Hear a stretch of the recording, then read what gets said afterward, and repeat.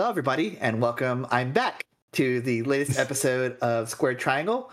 I'm back. Welcome back, Decker. Yeah, I don't know what happened. I don't remember what happened. It was last week. That's old news already. Yeah. That's kind of how the wrestling world works. As soon as you think you've got all, it's the Roddy Piper quote. As soon as you think you've got all the answers, you change the questions and move on and just move forward. Yeah. What we do here. Yeah. But we are going to be talking about Survivor Series today. I think X had a really good way of putting it before we started recording. Called it the what did you call it? The filler sandwich? Yes, I called it a filler sandwich. It is mayo. two Mayo. filling slices of bread with some stuff between them. I would say if we're looking at the sandwiches, like let's say 5 parts, right? We've got the bread of the War Games matches. We've got the meat of Gunther Miz. We've got a piece of tomato, and we've got a little bacon, and that's our sandwich. Yeah. It was Subway meat. The tomato of like Dragon Lee, Santos Escobar, and the little bacon strip of Rhea Ripley versus Zoe Stark. And then we got the other bread piece of the other War Games match. And then we got like a little, for some reason we have the little fork that they put in at the Chili's on the top of the burger. I can't remember all of that. I can't remember. Is this Survivor Series is one of their like top 4, right? Yes. Yeah, it's one of the big. It's the last of the big 4 pay-per-views. That just makes a lot yeah. of these matches like just more confusing to have on this card, I guess. Like some of these singles matches for a bigger event that they consider. What they used to do with this, instead of doing the War Games matches, was the brand supremacy. They used to do the Survivor Series style matches where it's the elimination tags. But they like these better. I mean, they're a funner match. It's a funner match to watch. They're a more fun match. I would have liked them to slap in one. I think they could have done one traditional Survivor Series match. Yeah. But that's okay. I liked the offerings that we were giving. At least the War Games matches were fun. And we start off with the women's War Games match, which was Damage Control, which is currently Bayley, Asuka, Io Sky, and Kairi Sane, versus Bianca Belair, Charlotte Flair, Shotzi, and Becky Lynch. Yeah, I mean, and this was a pretty fun match. We'll get to it. Like, just Io Sky stole the show in this match, really. Absolutely, jumping off in the trash can. Well, it's also that it's just that was some Lucha Underground shit. Like some of the storylines going in here, it's very similar to the men's War Game match, where everybody here has had a problem with Damage Control, much like everybody in the men's one had a problem with Judgment Day. Mm-hmm. And we have Shotzi on the team, which took me by surprise because I thought she was only on the team to take the pinfall, and I think we were talking in the Discord with Shotzi that assumption. Did really well in this match. I think she took that like.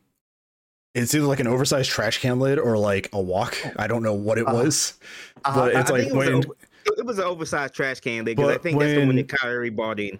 Yeah, when Kairi swung that, it didn't hit her flat. It kept hitting her like on the edge of the fucking lid. And I think she got busted open. And yeah, she was like bleeding out like the side of her head at the end of the match. I mean, yeah, this was an all right match. It didn't get like too crazy. I would say like there was the one EO spot, but a lot of it was I guess kept pretty safe during this match. There's a lot of will they, won't they between Charlotte and Becky Lynch.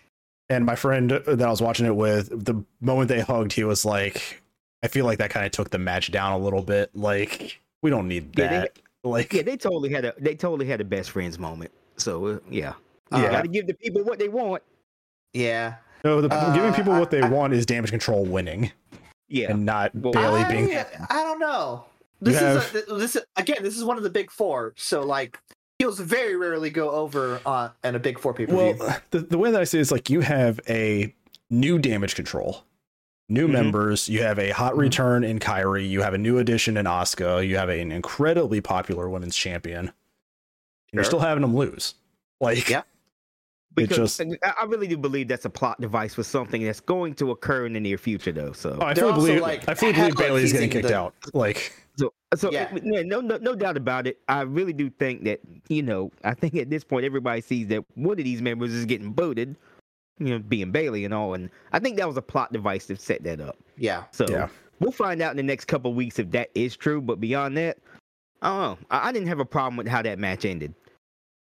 No, it was a pretty fun match. I think it's went 30 minutes, but like aside from like the EO spot and the Kairi like hitting people with the trash can lid, like you had your normal stuff like the kendo sticks.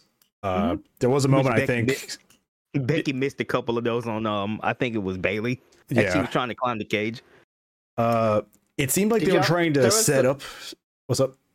There was a spot where they chained up Becky and Bianca Belair, and you just get this really good reaction image from Bianca Belair. She's like, and then I think they hit them with back-to-back running knees kicks. Or drop kicks. They did drop kicks. Yeah.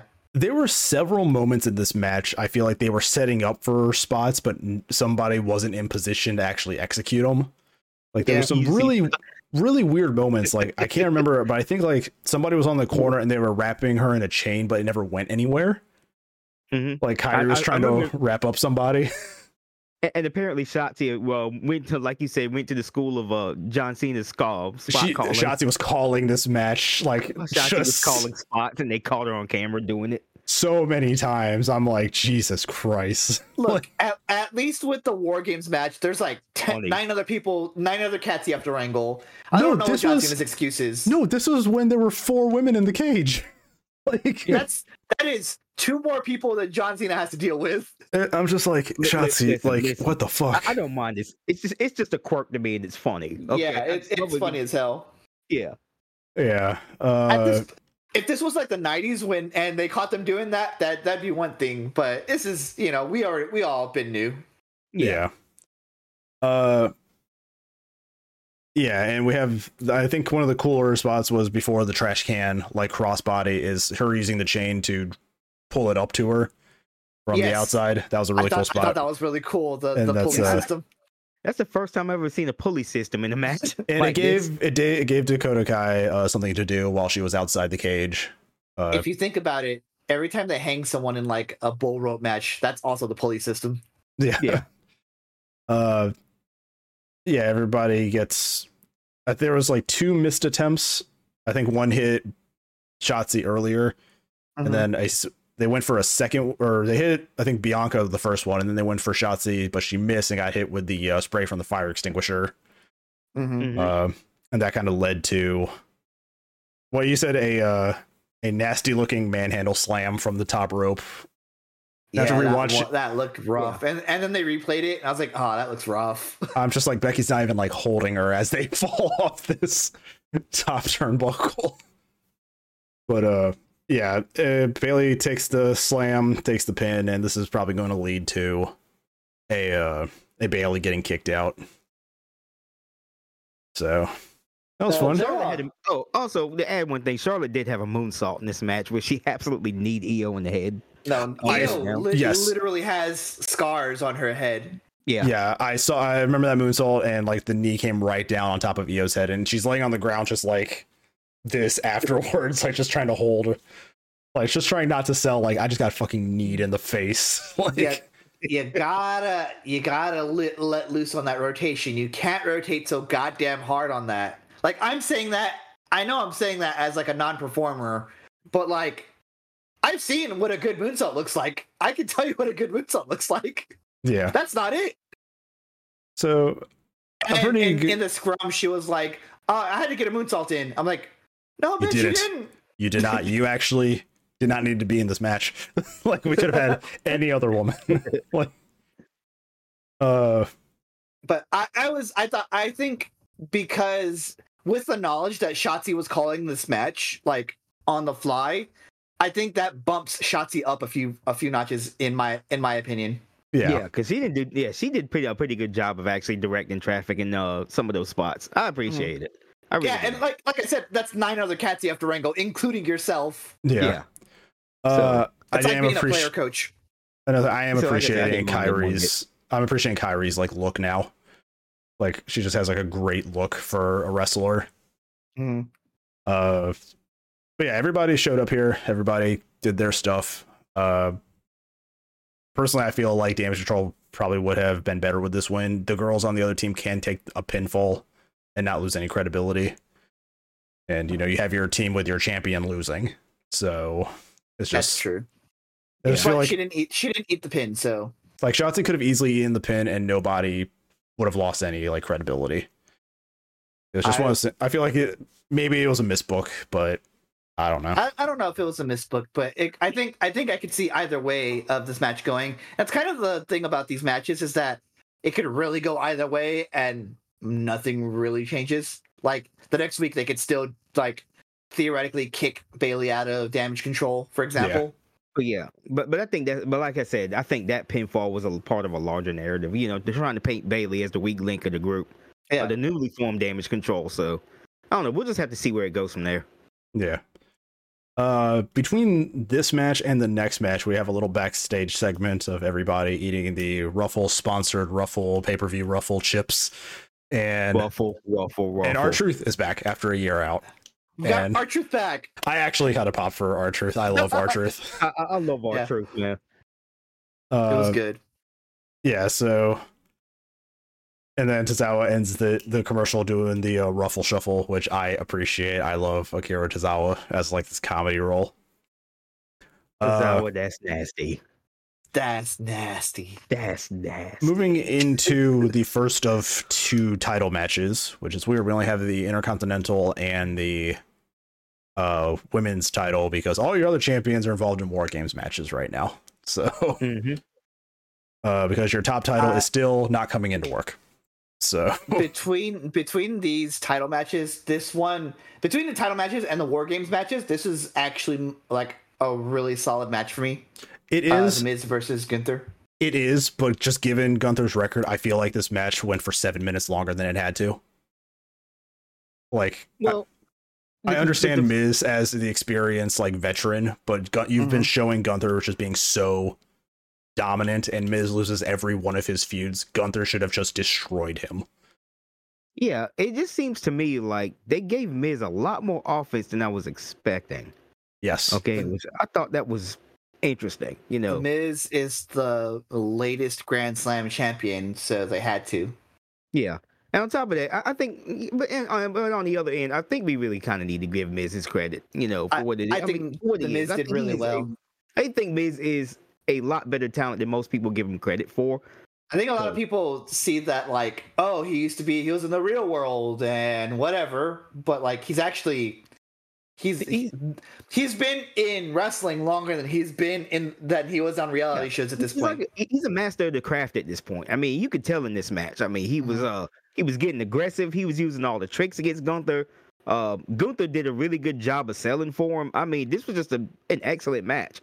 You know? I also think you have to give Gunther challenges, or it doesn't feel like you know, anyone can beat him. And while there's something to be said about having an unbeatable champion, I think there's a better story, especially with heel wrestlers, where it's like up. He almost got him. Like, the closest we've had to Gunther losing his title is Chad Gable, and it's like. Yeah. Ever since then, it's just like he's looked dominant again. And I'm like, are you going to run back Chad Gable, or are you just going to wait for somebody to arrive in your company that can be like, this is legitimate? Because I think even like Bronson Reed has gone up against him, and he's beating Bronson. Think you run back Chad Gable. You have to run back Chad Gable. Like, the only person to make Gunther like look vulnerable aside from Drew and Sheamus in any recent memory is Chad Gable. And I was like, that count out loss. I'm like, that is the opportunity. Also, you missed the opportunity. Yeah, and on top of that, I don't think you wait for Ilya Dragunov to get to the main roster to run that back again. I feel like that's what they're doing. Chad Gable, which I kind of feel that way too, but I don't want to put that feeling out there because I'm not sure if they're gonna actually do that or not. I'm just like, just don't do this thing with all your titles now, where all of them have like 1.5 to 2 year reigns. Like, even I know AEW's title reigns are long, but even they know when to pull the trigger. Yeah, don't say that. They're not long. The only one that's long right now is MJF. My definite but all of the world champions, with the exception of the whole like Punk scenario, everybody's been world champion for about a year. Yeah. So MJF and Kenny Omega. I mean, everybody else was still like 10 months or so. Like it's still almost. They don't make it a few. I mean, Seth Rollins has been champion since Night of Champions back in May, so he's hitting about the 6-month mark now. Yeah, and now we're getting him and Drew McIntyre running it back. Mm-hmm. But apparently, we're getting him and Jay for the next match for the world title. So, but a very interesting thing that I saw during this Gunther match. Gunther has a very specific pin when he's about to win a match. He'll hit the power bomb and he'll do like the mounting, like pinning the shoulders down, like keeping the legs up. Like he just transitioned from the power bomb to the pin. And he did that, and I was like, oh, match is over. And then Miz kicked out, and I was like, okay, I don't know if that was like something that the fans were supposed to notice or not, or if it's just something that's like, oh, I power bombed him, I'll just go for a pin attempt. Might be a cue for the ref. Yeah, because I'm like, that's his like trademark pin. It's like Rhea Ripley. When she pins an opponent like that, she's going to win the match. Like, yeah, any other pin that Rhea does is always a kick out. But when she pins that pin, that's when you know the match is over. Like, the iconic, which makes it all the more special. It's setting up that expectation for the fans too of when we pick up on it, and then when they do kick out of it, it's like, oh shit. Yeah. So like, yeah, it's just who's next for Gunther at this point? I think he's gone through most of the workhorse roster. I think Chad runs it back, but if I don't know if you guys saw Raw, but the Miz came by and was like, hey, I think I could beat you. I think I could beat you if you give me another chance. And then Gunther was like, look, I was wrong about you. You belong in the ring, just not with me. And he walked off. And that was the coldest thing anyone's ever said. Yeah. I mean, it probably like a nothing segment, because I'm looking at Wikipedia to recall like the matches, the order of matches and all that. And they always have like an aftermath section of like, here's what happened on the Raw directly after this pay-per-view. Miz and Gunther are not even mentioned in this paragraph. Like, damn, it's every other major storyline, but nothing for Miz and Gunther. So, I still think they'll run it back. Yeah, Wikipedia is allowed to be wrong sometimes. I also found Gunther winning this match with a lion tamer interesting. He was pulling out a lot of Jericho moves. Yeah, and the ironic part is that Jericho was the 9-time Intercontinental Champion. If the Miz won this match, he would tie Jericho's record. So Gunther beating the Miz with Jericho's move is kind of a nice little quirk. Yeah, it's a nice little touch. Yeah. Yeah, so 12 minutes for Gunther and Miz. That was good enough. That was considering what everything else was, I think that was a good time. We're 1/3 through 1/3 of the show with that time length. Match pay-per-view, so we get it was what it was. Yeah, the next match we get an interesting thing, but I think before that, between these matches, we're having these little cutaways to Team Cody saying, "Hey, Randy's not here yet." The first time that happened, I instantly messaged Xavier. I'm like, it's going to be fucking CM Punk, isn't it? Like, I was like, Randy's not going to show up. CM Punk's going to be the 5th fucking man. And it's just going to be, that's how this is going to go. And then, like, it's good because WWE has a way of telegraphing some of that stuff sometimes. And then as the night went on, just more and more, I haven't seen Randy. And I'm just like, oh God, they're actually fucking doing it.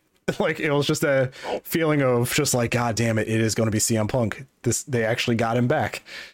And it hits us with a 1-2 punch later in the night because Randy does come back. And then we get CM Punk as we get the little like going off the air logo, which is the last time WWE has done something like that was when Ciampa turned on Gargano. That was the last time. Triple H trademark. Yeah, it's the end of that takeover.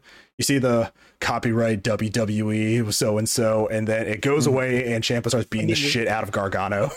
He just rifles him into the LED wall. I'm like, damn. And they did the same thing here. It's like it's fading out, copyright, and then the personality's guitar riffs, and I was just like, they fucking did it. He's back.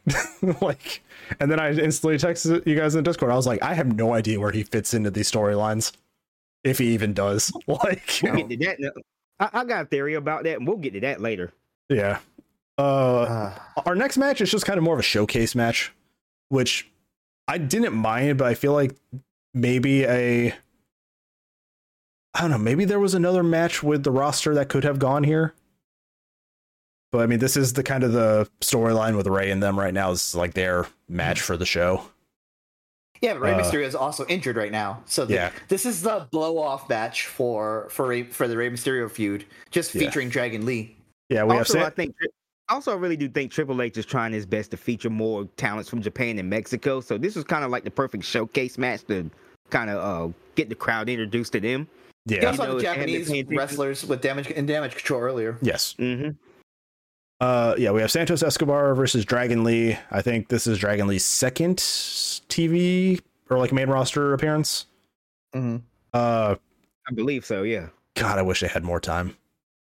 I really do. I think so too. 7 minutes. I think they could have done with another 2 minutes minimum. 7 minutes was not enough for this match for me. If it had gone like 12, 15 minutes, they probably would have cooked a lot harder. But for what we got, I thought it was pretty decent. Yeah, and this is the kind of match where it's like, hey, we're here to make Santos look strong because we're building him back into a heel. Dragon Lee is still technically in NXT, so he can take the fall, but he'll make Santos look strong.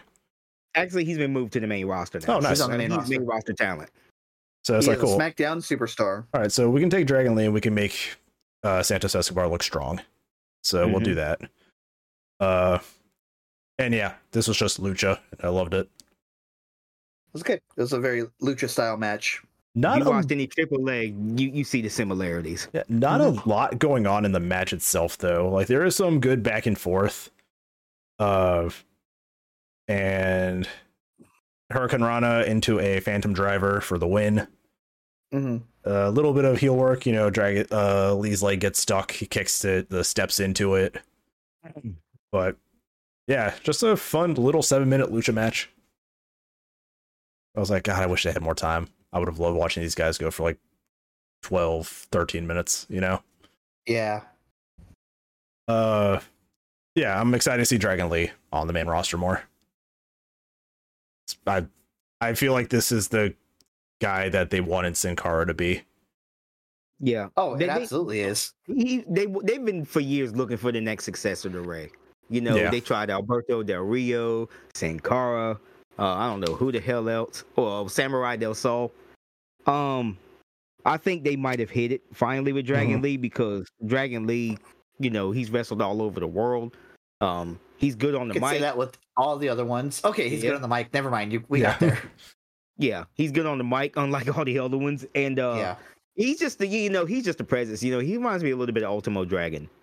A little bit, yeah. A little bit. I could see that. So, I don't know. He gives me some of those vibes, and I think they're gonna position him to be the next big, Mexican big Mexican baby face after Rey, which would be a welcome addition. Oh, definitely. So I'm excited to see where he goes, over the next few years. Santos is going to be a great heel. Kind of wish he still had his faction behind him, like in NXT, but if he's doing it solo, as a solo star, yeah. Yeah, I think they're gonna get around. I think they're gonna get around to that because I don't think they're gonna leave Santos Escobar entirely by himself. They're gonna build a new Legado del Fantasma, and for what I've been reading, I read somewhere online earlier today that it might be Angel Garza and Humberto Carrillo joining them, which would be fantastic. That'd be interesting. Yeah, because what are they doing? They're in NXT. They're in NXT right now. They're not doing the whole Latin lover thing anymore, though. Thank God. Dude, we were at that house show. Me and UX were those guys that like Titantron started for them, and I was like, "Who the fuck are these guys?" And then they came out, and I was like, "What the fuck is Angel Garza doing like in this fucking team? Where the fuck has he been?" Like, what the fuck are they doing? I was like, "What the hell is this tag team?" They're not doing that anymore because now they got like the they got like the little scratch marks and stuff in their chest, like the American Wolves had. Oh God. Eddie Edwards and Davey Richards. Yeah, it's stealing someone's gimmick. Boo! Boo this man. Boo. On to the next match. We have Rhea Ripley taking on Zoe Stark. for the women's title. And I don't know how to feel about this match because it didn't feel like it was 9 minutes, but like I don't really remember a lot of it. And yet, Neither do I. I'm just like, Here's the thing with Rhea Ripley matches. I love Rhea Ripley to death. She is a fun personality. Okay, she knows her audience. She knows what she is doing half the time, but I feel like some of these matches are a little bit filler for her. This was get Rhea on the show, get Stark some exposure since she's going to be a big player. But like, it was a good match. It was a good match, but like the whole time I'm sitting there and I'm like, Zoe has like just at like even level of charisma. Like she needs just a bit more to really keep me interested. Sure. Yeah. But she's also very new at this, as far as I know. Yeah, very so new. That she's there at that level already, at her level of experience. Yeah. You know, just a couple more years, a little bit more refinement.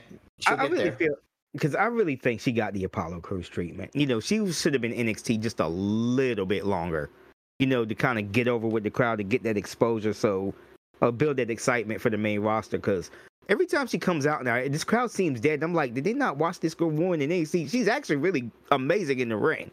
Mm-hmm. Okay, she's probably one of the best she's one of the best in-ring talents the women's division has right now. But yeah, I think she just needed a little more exposure. It's a little longer than the other. Yeah, because I'm looking at her wiki page. She's been wrestling for about 10 years now. Yeah. So since she was 19. Bryan Danielson was wrestling for 10 years. He wasn't that good until... Two of the names that stick out though is that she had a match in one of the like indie feds that was Thunder Rosa that ended in a no contest. And then back in 2020 she wrestled Tanya Valkyrie in another Federations like time. So I was like, she's had a good like roster of opponents. There's one thing. It's one thing to be said. Like we said, she's a great wrestler, but they don't teach you charisma in the indies. They don't. She needs just a little bit more character besides just. Charisma is one of those things you just can't teach. Yeah, either you have it or you don't. I'm gonna say this: for all the faults we give WWE, they know how to teach people. They can actually teach people how to cut a promo. Yeah, they can teach promos and how to have some ring presence, but at the same time, you know, it's up to you to kind of, for sure, you know, kind of bring that charisma out of you. Otherwise, you just get like Lexis King. Yeah, for sure. You know, so my whole thing is like that's something you don't learn on the indies, because all you do is look at the camera and be like, "Hey, I'm so and so, and I'm gonna fight this guy at final battle." That's it. God, I keep going back and I keep watching this promo from this like joke wrestling show called like $5 Wrestling, and it's this guy named Freight Train, and he's calling out Eugene, if you remember him from WWE. Yeah. And this promo, oh god, this promo is so fucking stupid, because the guy sitting next to him just like starts corpsing at this guy's shit, and he's trying his hardest not to lose his shit on camera.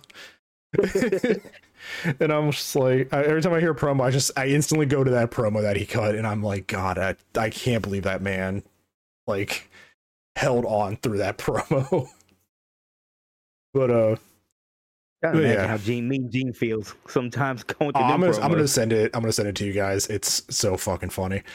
But yeah, I think Zoe needs a little bit of character work. I think she needs to figure out who her character is. She just seems like she's woman here to wrestle, much like Eddie is I am guy here to wrestle. Yeah. But Eddie does it in a way that's like, is believable. But Zoe's like, I'm here to wrestle you tonight. Like, Eddie does it in a way where he actually hates the person across the ring from him, because he doesn't know Keith Ab is a thing. Yeah, nobody told Eddie Kingston that wrestling is fake. So yeah, there's that. So I think Zoe needs to find a character and work on it. Low key moment. Yeah. Loki, who legitimately knocked out his opponent and then continued to try to wrestle him. God, he tries to set him up in the corner. He tries to continue the match instead of just pinning the guy and looking like a goddamn superhero. Like, Man, listen, Loki has so many career highlights that have gone in the wrong direction. Yeah, that one rap he did in NXT. I keep forgetting that Loki was actually in WWE.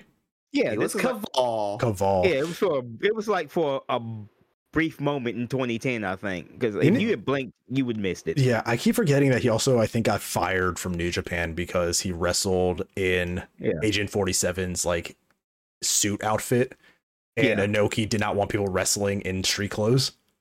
Like, he wanted you to actually have like ring gear. But Loki was like last minute, like, I'm gonna put on this suit and go out there and wrestle. Well, that explains why John Moxley had ring gear in New Japan. Yeah. So I think it was something like that. Like, he wants you to have like ring gear, not like not normal clothes. Yeah. So he was like, he did that, and I think I remember reading like Inoki was pissed off and fired him. But yeah, I mean, another win for Rhea, continuing to make her look strong.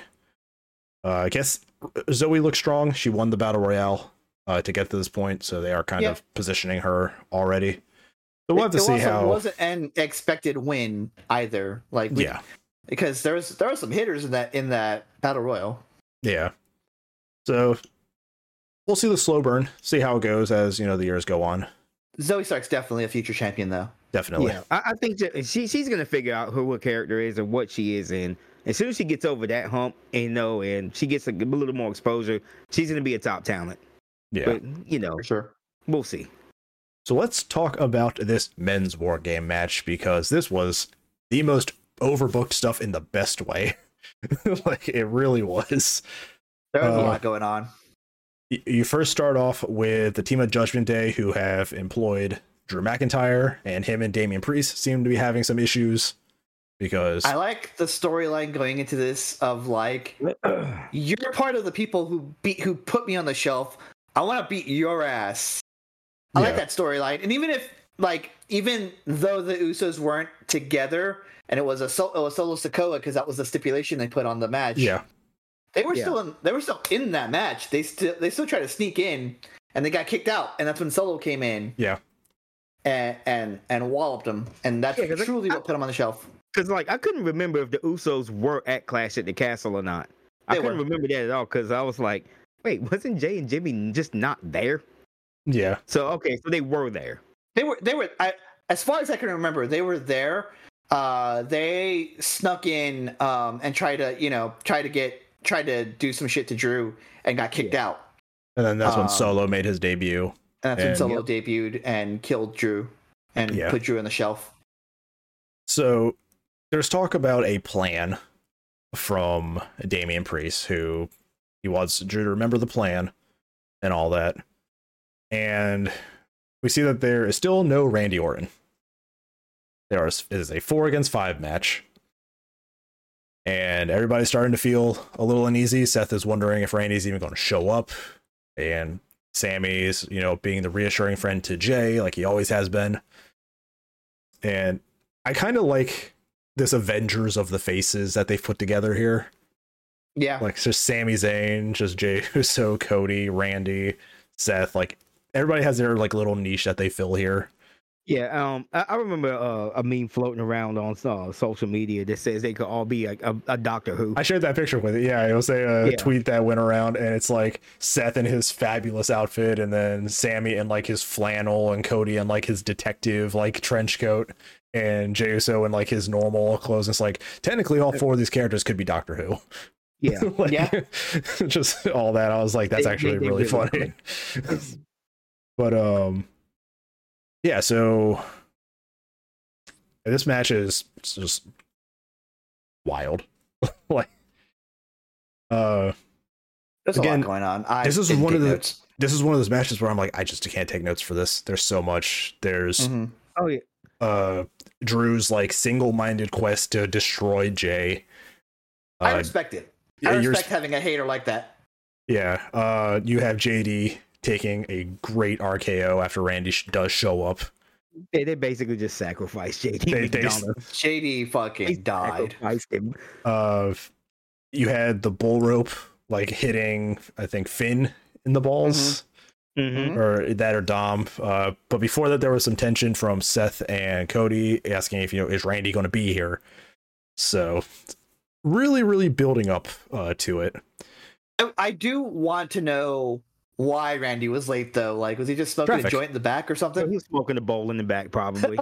Traffic. The traffic. Traffic. Yeah. Traffic.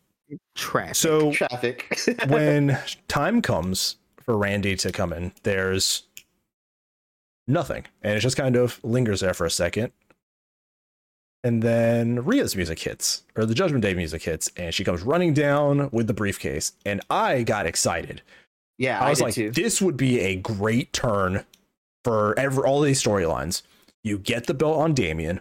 Cody and Seth now hate each other again because he feels that Cody lost him the title. Mhm. They lose the War Games. And it's like, okay, cool. Now what happens when Randy does come back? It's like, is Cody going to be pissed at him? Is it going to turn into like a Jay Randy thing? and But then Randy just pops up. then 5 Randy shows seconds up later. and everybody goes fucking ecstatic. And I go ecstatic because he looks in great fucking shape. He He looks yoked. You Yeah. you genuinely cannot tell that this man just fused parts of his back together. Yeah. He lost an inch in height. Yeah, it's just the crowd goes nuts for Randy, and I went nuts for Randy. I love that Randy's back. It's really funny because we were all like, "Oh man, Chicago's gonna boom out of the building," but it's Randy. Everyone Yeah. loves Randy. Everybody loves Randy. Randy is at that point in his career now where everybody is just going to cheer him no matter what, Yeah. even if he turns heel. Yeah, I mean, I remember sure. in 2020 he was an evil ass heel. He was putting everybody in the head. But Yeah. over time, everybody just say, you know what, we love Randy no matter how bad he is, how evil he can be. Because he's just so consistent. Like, Yeah. he's a consistent character wise. Anytime he's in a tag team, he makes it worthwhile. Like, he's great to watch in the ring. His matches can get a little boring because, I mean, he is just like a very classic wrestler. But I also loved it. On top of that, also loved that whole hanging DDT everybody did. that was Yeah. cute. That That was was a pretty nice cool. tribute. I don't know what he was saying, but like when Randy set up, I think Finn to do it, like he was yelling something in the crowd and like being really animated about it before he hit it, and I'm like, he looks like he's happy to be back. Like, Yeah, he looks like he's having a good time. and it showed that on the. This is probably his last run. It probably is. So he's probably gonna just enjoy it while he can. And I mean, that was the thing on Monday when he came out. He was clearly getting emotional before he did his pose, like on the or anything. I mean, this guy's been out for what, a year now? Yeah. So 18 months, a year and a half. yeah. So I mean, the fact that he can even come back is probably a big deal for him. I would have hated having him like end his career, not on his terms or anything like that. Especially after the career he's had, it would have been tragic. So the fact that he's back is fantastic. Good for him. There is some teases of Randy and Jay, but they set it all aside to do the match. And we get some closure on that too on Monday, where Jay apologizes, but Randy says they're cool as long as he's not in the bloodline. So Randy's letting bygones be bygones. Unlike Drew, which happens in that same segment later. Yeah, he's still going to. He challenges Seth because he's like, "You made me lose. I won the rematch from Crown Jewel," and he's like, "Sorry, Jay has his title shot first," and that makes Drew pissed. Makes him, yeah. And yeah, the face team wins. Team Cody wins, which again is kind of weird because you have undisputed champions on the other team, and Damian Priest is the one taking the pin, not Dominic or JD. So it's this happens all the time. Is the person who has Money in the Bank is going to take a few more pins because they can take it. It's going to at any one point they'll just instantly gain credibility. It is going to be it's going to hit so crazy when Drew eventually takes the belt off Seth and then instantly loses it to Damian. Like that'd be an interesting like triple turn. It would just be like, okay, now McIntyre's just insane because this keeps happening to him. Like every faction ever. We're getting back to the Scottish psychopath here. Yeah. The path back. I'm into it. And as we were talking about before the show started, or maybe it was after we started recording, but we get a nice little, like, everybody's finishing up in the ring. You know, they're all cheering. Everybody's welcoming each other back. We got copyright logo on the bottom. Cameras fading out, and then the lights turn, and Cult of Personality hits. And Chicago goes crazy. And CM Punk, with the most lifeless eyes, comes out to his home city. And I'm like, this man came crawling back from that look in his eyes. That's that look in the eyes where you haven't slept and you have to get up for work in the morning.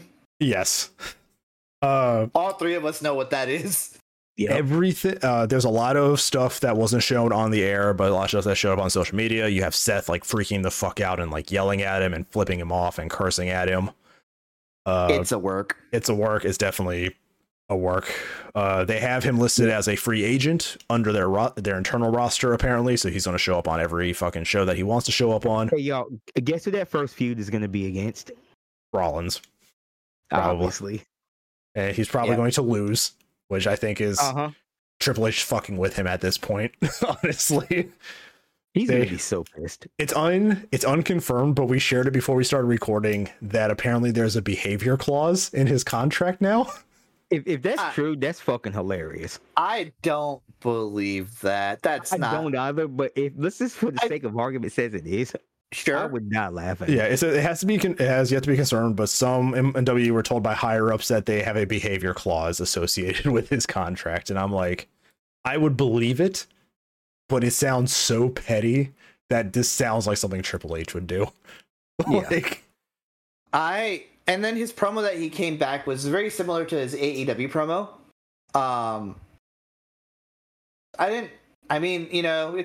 You were gone for I don't know how long he was out from Brawl In to now. Yeah. But he was out for a while. Yeah. And then I didn't hit the same. Yeah, like the last time we saw CM Punk, was All In London. Yeah. He did his match against Joe. And then there was the issue with Jack Perry, who he was also at this moment, I guess, out still. And the devil mask. Probably. Twitter's and I keep seeing it. I'm like, if it's not Punk, they're gonna be like, oh god, it might be Jack Perry, and I'm like, I cannot wait for the meltdown. Because fittingly, during the feud for the Four Pillars, this would fall in line with shit that MJF told him. Like, you have to, be something bigger. And I'm like, oh my god, this would be the greatest payoff. It just melt down fucking Twitter. It would be so funny.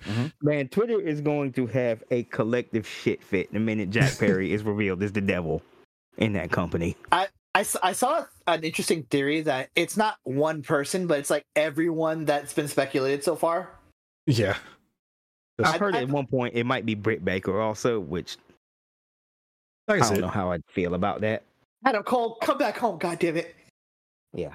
Yeah, so like that's still going. But he comes back and WWE's like, first hour of Raw going to be commercial free, and everybody's like, oh sweet, we're going to get to see CM Punk. But no, CM Punk comes in at the end of hour 3 to cut a promo to really end the show. So it's like, oh, okay.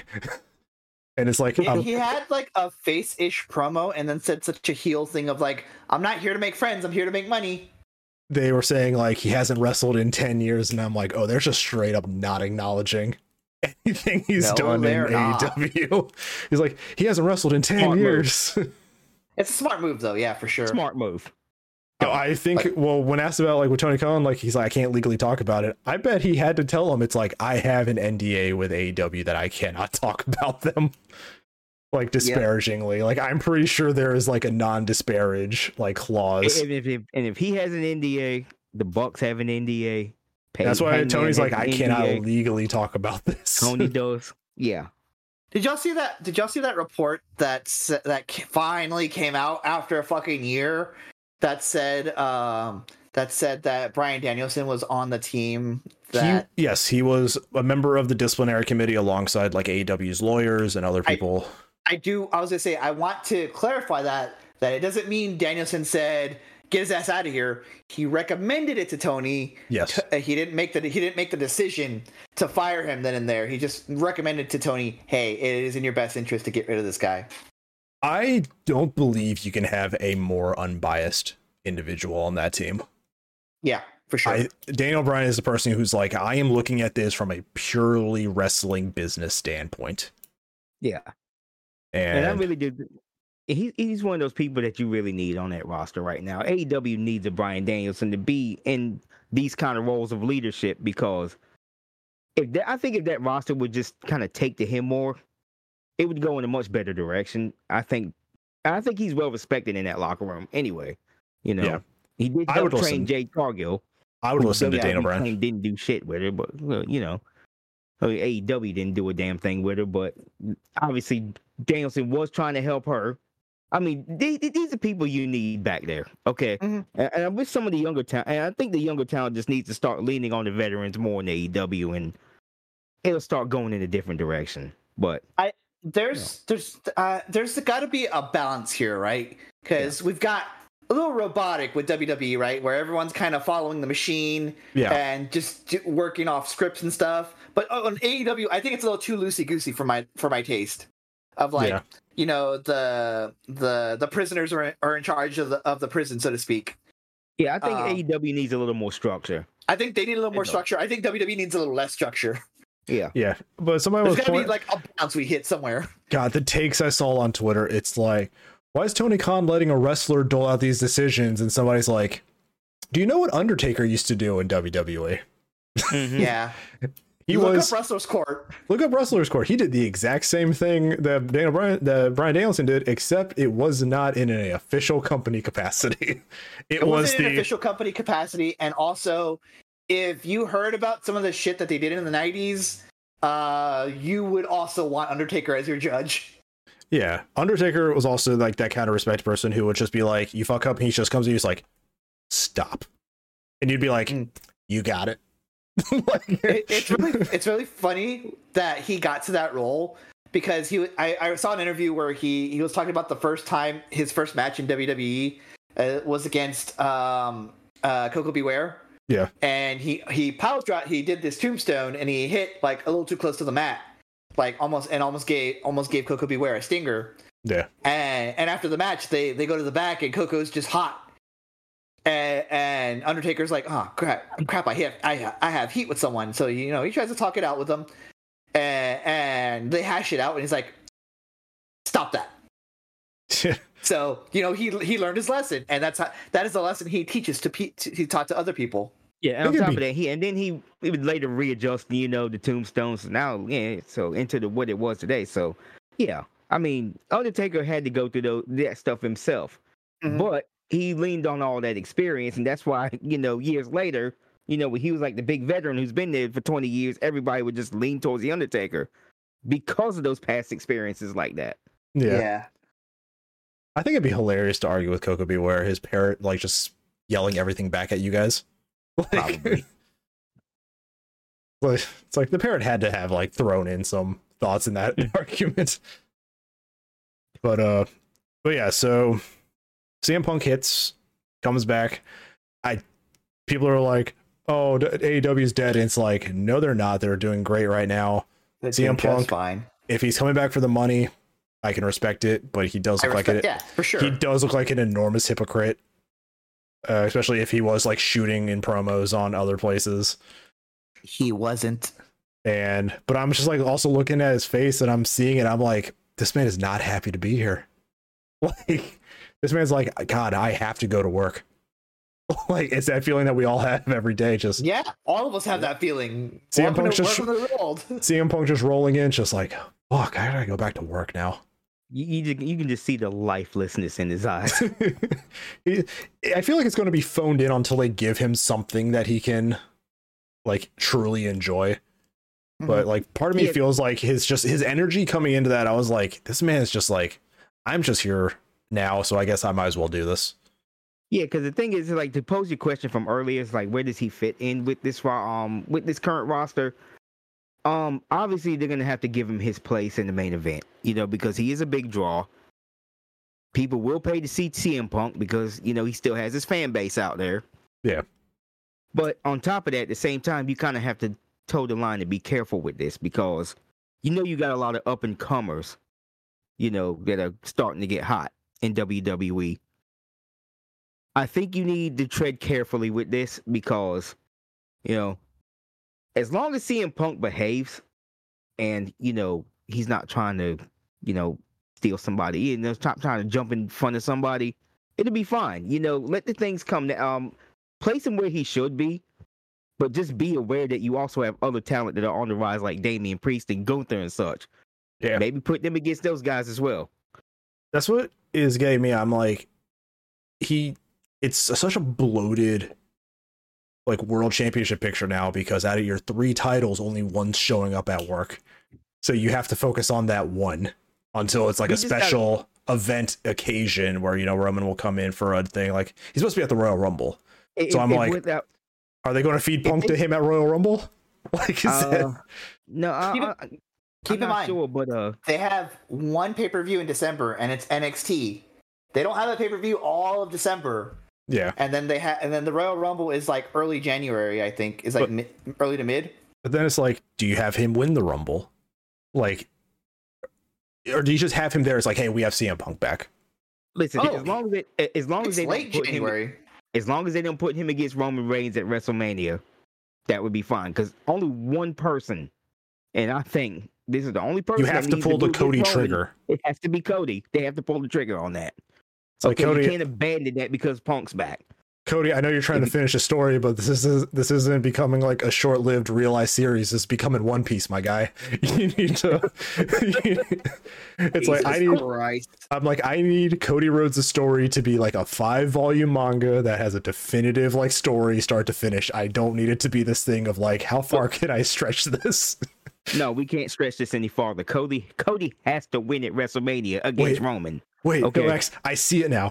Cody's entire character is, I'm going to keep chasing this title. Yes, there are other mid-carders who have made that their entire career. I'm never going to win these titles. I'm going to be here for my entire contract chasing this title. Mikey Whipwreck in ECW kept doing that. Eventually won. Yes, but he did. But then ECW folded. With the right character, that could be like a great thing. Like, I think, like, again, going back to Chad Gable, like if Chad Gable just kept winning enough to like pursue Gunther in that title, like that win would hit so different. Because like we love Chad Gable. I think he's incredibly underappreciated in the company. Imagine, it was like that with Ilya Dragunov in NXT when he was chasing Gunther for the NXT UK title. Yeah. And this was going on for like, what, a year or so? When he finally won that title at that pay-per-view, I can't remember which one it was, it just delivered. The crowd went crazy. So maybe build up to a moment like that, but Cody has to go over Roman at WrestleMania. Otherwise, what are we doing here? Yeah. Okay, we're just going to drag this thing out with him forever. So I'm just like, fuck, now we're throwing in this whole like new like top draw wild card into this, and I have no idea where the fuck this goes. I have no idea where he goes. I don't know like where on the Mortal Kombat totem pole he's slided into. Like, is he above Damian Priest now in terms of like their booking? Is like, it's just one of those things. I'm like, Damian Priest, I think, needs to be the guy to take it off of Seth. Yeah. Like, it helps his credibility if it comes off of Seth. Or if he cashes in on Punk, that'd be fine too. Oh, dude. Punk beats Rollins. WrestleMania celebrates. Damian Priest comes down, cashes in. That'd be funny as shit. The biggest face turn, or biggest heel turn, or face turn, depending on how people feel about Punk at that point in time. It's just... Man, all I know is Twitter would collectively explode. Anything that makes, or what was it called, X now? Anything that makes X explode, okay? Yeah. I'm dead naming Twitter. I don't have respect for companies. Yeah. Elon Musk does not deserve it. I'm just ready for the chaos is all I'm ready for. That's all I want. I just want to see that. I want to see absolute bedlam on this Elon app, okay? As far as pro wrestling Twitter goes. That tweet I sent you guys earlier, it popped back up on my feed again. That tweet I sent you earlier about the whole behavior clause. I'm looking at that picture of CM Punk, and that's the kind of picture it's like, if they're doing like a showcase of like an indie restaurant in town. Like that looks like one of the guys who would run it. He's doing like the arm pose and everything. It's like, welcome to my restaurant. And that's all I see on this Punk. Like WWE is not taking any good photos of Punk yet. no. I'm literally begging them to hire a decent photographer. You need better renders, WWE. Yeah. Where's the Jesus. moving graphics? What happened? Like WWE did them like very briefly after AEW started, but then AEW like stopped. Like, where are the moving graphics? Oh This- yeah, the 2000s era WWE graphics. Yeah, it's like, here's the title match, and it's like two people like setting up, like doing their pose, and then it like freeze frames.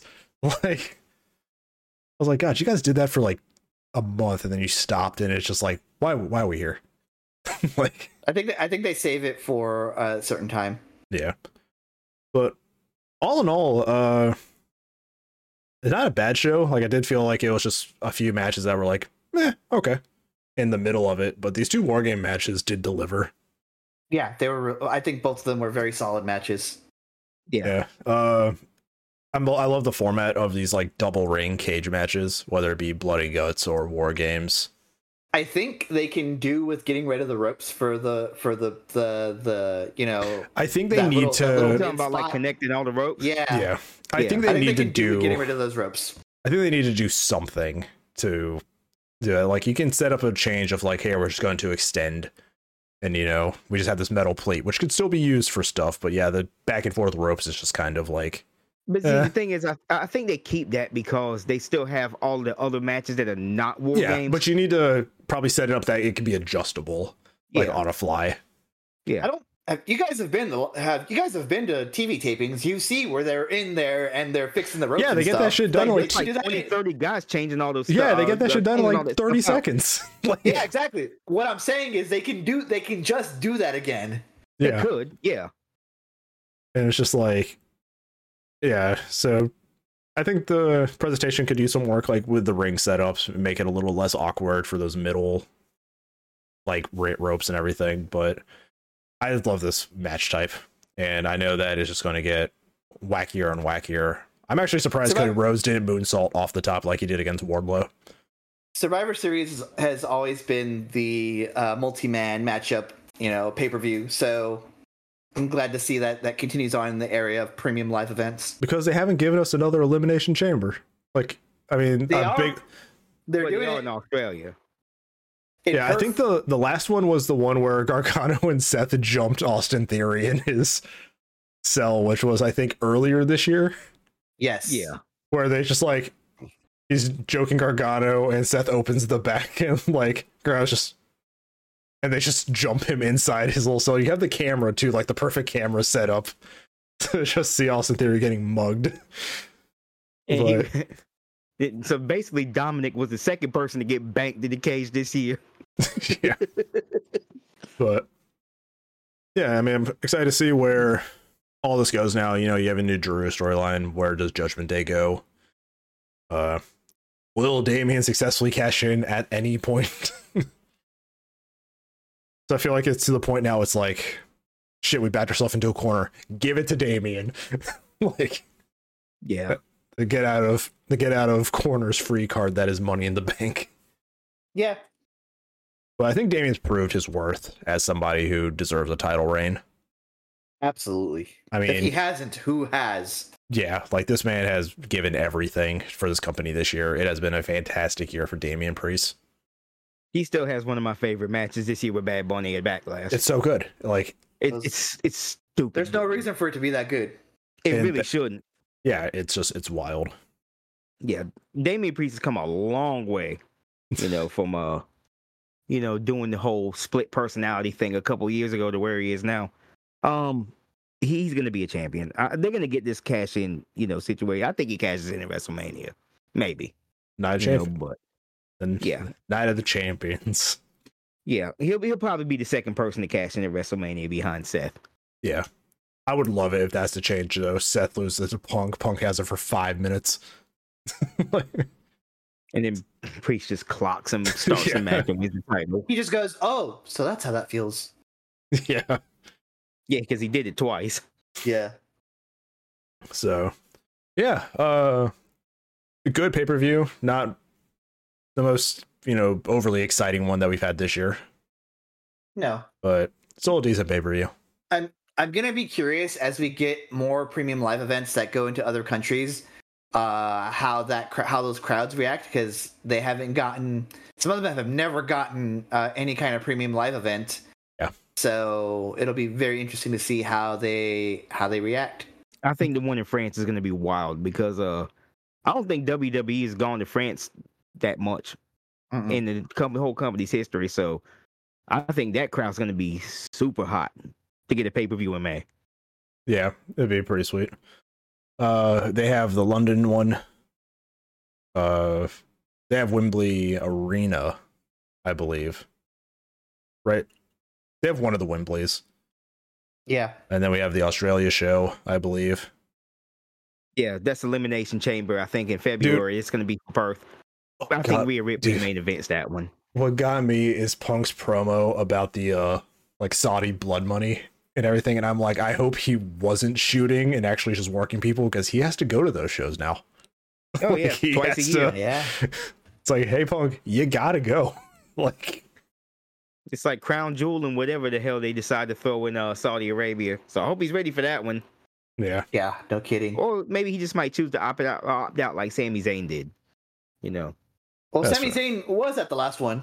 Well, he was at the last two, but before he was just opting out of those things. I guess, because of his personal convictions, he didn't want to go, but I think he's all right now. So the last two, he was there. But yeah, I got nothing else to talk about this show. Nah, I've got nothing. I'm good. I think I'm just getting worn out on Judgment Day. I'm like, I understand, it's so weird. I don't know what it is about WWE faction storylines, but they just kind of lose me several weeks in, where if I'm watching an AEW faction storyline, I'm kind of hooked, but probably because I feel like they do different stuff each week. But I still kind of want to go through each week of SmackDown and Raw and how many of these main events were Judgment Day tag team versus Cody team tag team. I'm just like, I think it's just the repetition of it is just what's wearing me out about it. Yeah. Because how many main events can you have of Cody and Jay versus Judgment Day, Sammy and Jay versus Judgment Day? Yeah. And that only goes so far before people do start to get tired of it. But I think with CM Punk back in the mix, you're going to maybe see a little bit less of that. Hopefully. Yeah. I don't know. Yeah. So I just feel like at least mix it up a little bit. It's like, hey, we got to fill TV time, so let's just put all of our big guys up there. And it's like, we can still find a way to make it a little bit spicy, a little more interesting. We need a little more seasoning. Yeah, a little more seasoning. But yeah, so next for WWE is Royal Rumble, I believe. Yes. And then next month we have World's End for AEW. Which is going to be interesting considering that MJF is going to be wrestling with an injury. So he's been wrestling with an injury. We're probably going to get a Samoa Joe world title run, which would be sweet. I would actually appreciate that if they have to put MJF on the shelf a little bit. Yeah. Joe is a very trustworthy champion. Somebody you can put a belt on and he will deliver the product that you need him to deliver. He did it in NXT. He did it in TNA. So it'll be great. In Ring of Honor. Ring of Honor. He knows business. But yeah, so we'll be back in December for World's End, and we'll be back in January for Royal Rumble. And then I think we have one episode a month. With the exception of every few months, I think we'll get an AEW one also. Mm-hmm. So in that meantime, we'll have more wrestling stuff on the other podcast eventually, as we talk to Haley about wrestling and her budding interest in it, seems. So yeah. Thanks everybody for watching. Yeah. We're getting so good at these outros. We're a well-oiled machine of people who definitely need more sleep. I came straight from work into this, so I am particularly exhausted. But we all did. We all did. That's why X is in a robe. Yeah. I'm comfortable, and because it is crispy out here, and I'm comfortable now. So I work manual labor. I've been outside since 6:30 this morning. So I actually need to get up because I've been sitting here for way too long because this is where I work. So we're going to go. We'll see you guys in December. Thanks all for watching. All the links are in the description as always. If you're watching this on Spotify, if you're watching this or listening to this on Spotify, watch it on YouTube. If you're watching on YouTube, we also have Spotify. If you're driving and you want to hear us during your lonely commute to work, we have a bunch of different ways for you to listen. So we will catch you all later and see you guys next time. Bye, everybody. Bye. Have a good night. Thank you for joining us for this episode of The Squared Triangle. Find us wherever you get your podcasts under the Without Context podcast. Find us on YouTube at youtube.com/@WC Network.